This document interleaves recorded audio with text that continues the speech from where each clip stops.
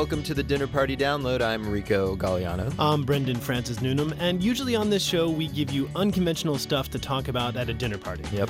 But it occurred to us that all that information won't help much if we don't know how to behave ourselves. That's right. So today, it's a special episode. We're getting etiquette advice from Broadway legend Elaine Stritch, best known for starring in Stephen Sondheim's Company and recently for her role as Jack Donaghy's mother on NBC's 30 Rock. Elaine, thanks for joining us. Thank you for asking me to come here and try to be adorable on your show.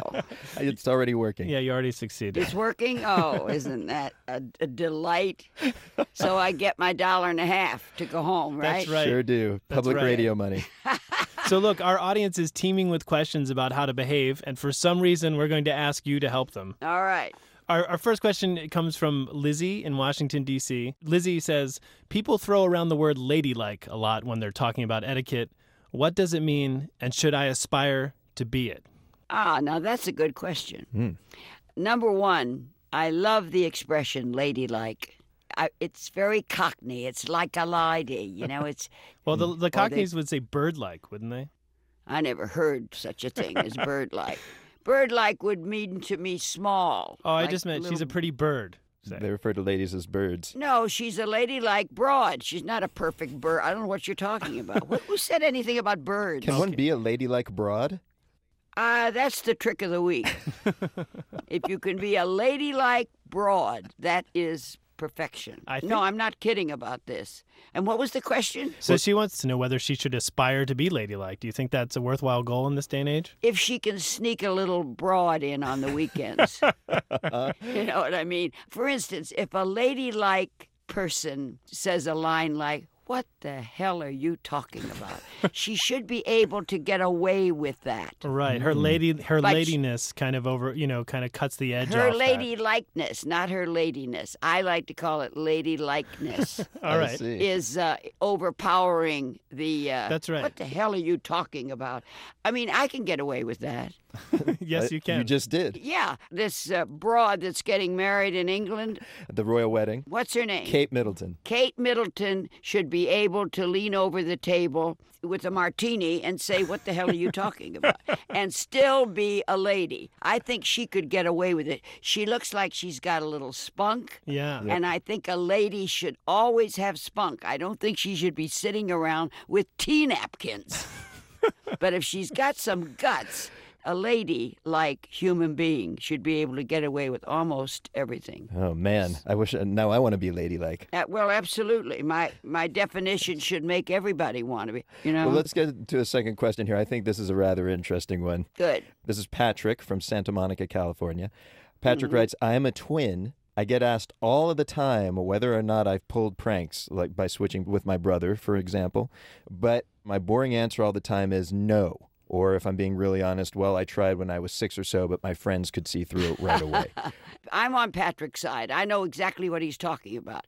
If you were a twin, would you buy into that, playing practical jokes on other people? And here's what I have to say to Patrick. Yeah. Practical jokes are my most unfavorite thing about comedy. Really? Practical jokes to me are just about as funny as a guy at a party with a lampshade on his head trying to get a laugh. That sounds pretty funny, though. We laugh. The guy with the lampshade you think is funny? Are you crazy? Well, the way you said it was pretty funny. Yeah. Well, that's a different matter. And is it because the practical joke, is it too mean? I think it can be. Yeah. It's like fraternities and sororities. What? I don't like them at all. All right. Well, we have another question here from Sarah from Minneapolis, Minnesota. Right? Say I'm at a dinner party and all the other guests are boring. Should I tell my host that's why I'm leaving? Oh, she assumes then that she's not, right? Yes. It's bad etiquette just asking this question. I know, but I love this woman. It always happens to her, apparently. Maybe she should... Apparently, well, she's got a big problem. Finish the question. So she asked, should I tell my host that's why I'm leaving early or fib? Oh, my God. Everybody's boring, so that's her opinion. I'd like to meet the other people that were at the party. Yeah. And if she leaves because of the boredom, I'd suggest she have dinner first so it wasn't an entire waste of time. And try to fake it until maybe 10:30, 11 o'clock, and then go home and shut up. Yes. That's what I do. Carry on. Here's the last one. All right. And appropriately enough, it's about dinner parties. Oh!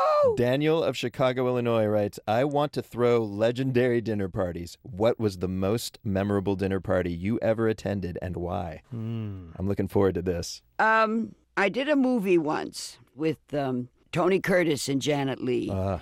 They gave the dinner party, and I had a blind date with, guess who?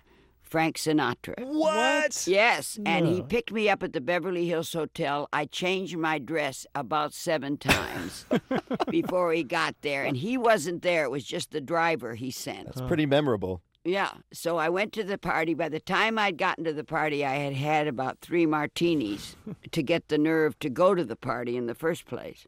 And all I heard in this huge mansion in Beverly Hills was Frank Sinatra singing, I Get a Kick Out of You.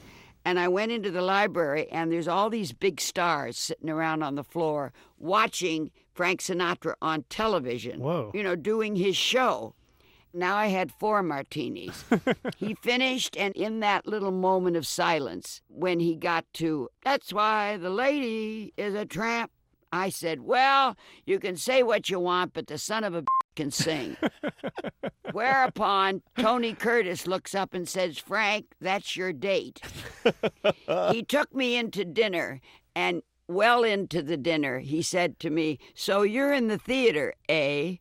People in the theater ain't going no place. No. And I said to Frank Sinatra, who was right with me on the martinis. Surprise. And I said, really, well, for a long time, Mr. Sinatra, I've been dying to meet you so I could ask you where the hell you think you're going. He stood up and he said, get her out of here. Whoa. And I went to Hamburger Hamlet on Sunset Boulevard with the driver and had dinner.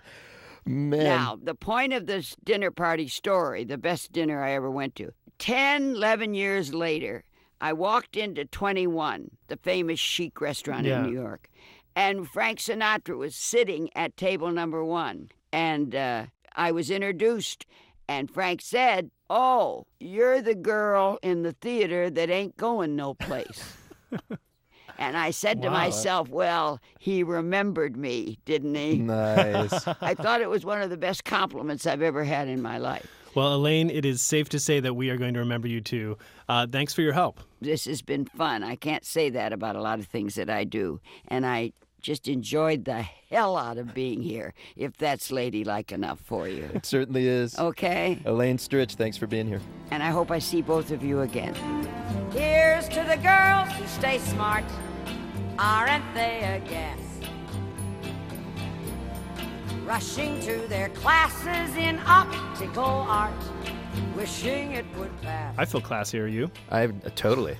And that's the Dinner Party download for this week, folks. Thanks this week to Jackson Musker and Charlton Thorpe. And next week, we'll be back with jokes, news, history, cocktails, and a chat with humorist Dimitri Martin. You think I'll notice the difference in how much classier we are now? Yes, but we are going to have to call off all the practical jokes we were going to play on here. Yeah, unfortunately. Like the one where we act disappointed that he's not Steve Martin? Yes. On our show? That is exactly the one. We had those headphones with an arrow through them. Elaine's right, it's a little me. All right, bon appetit.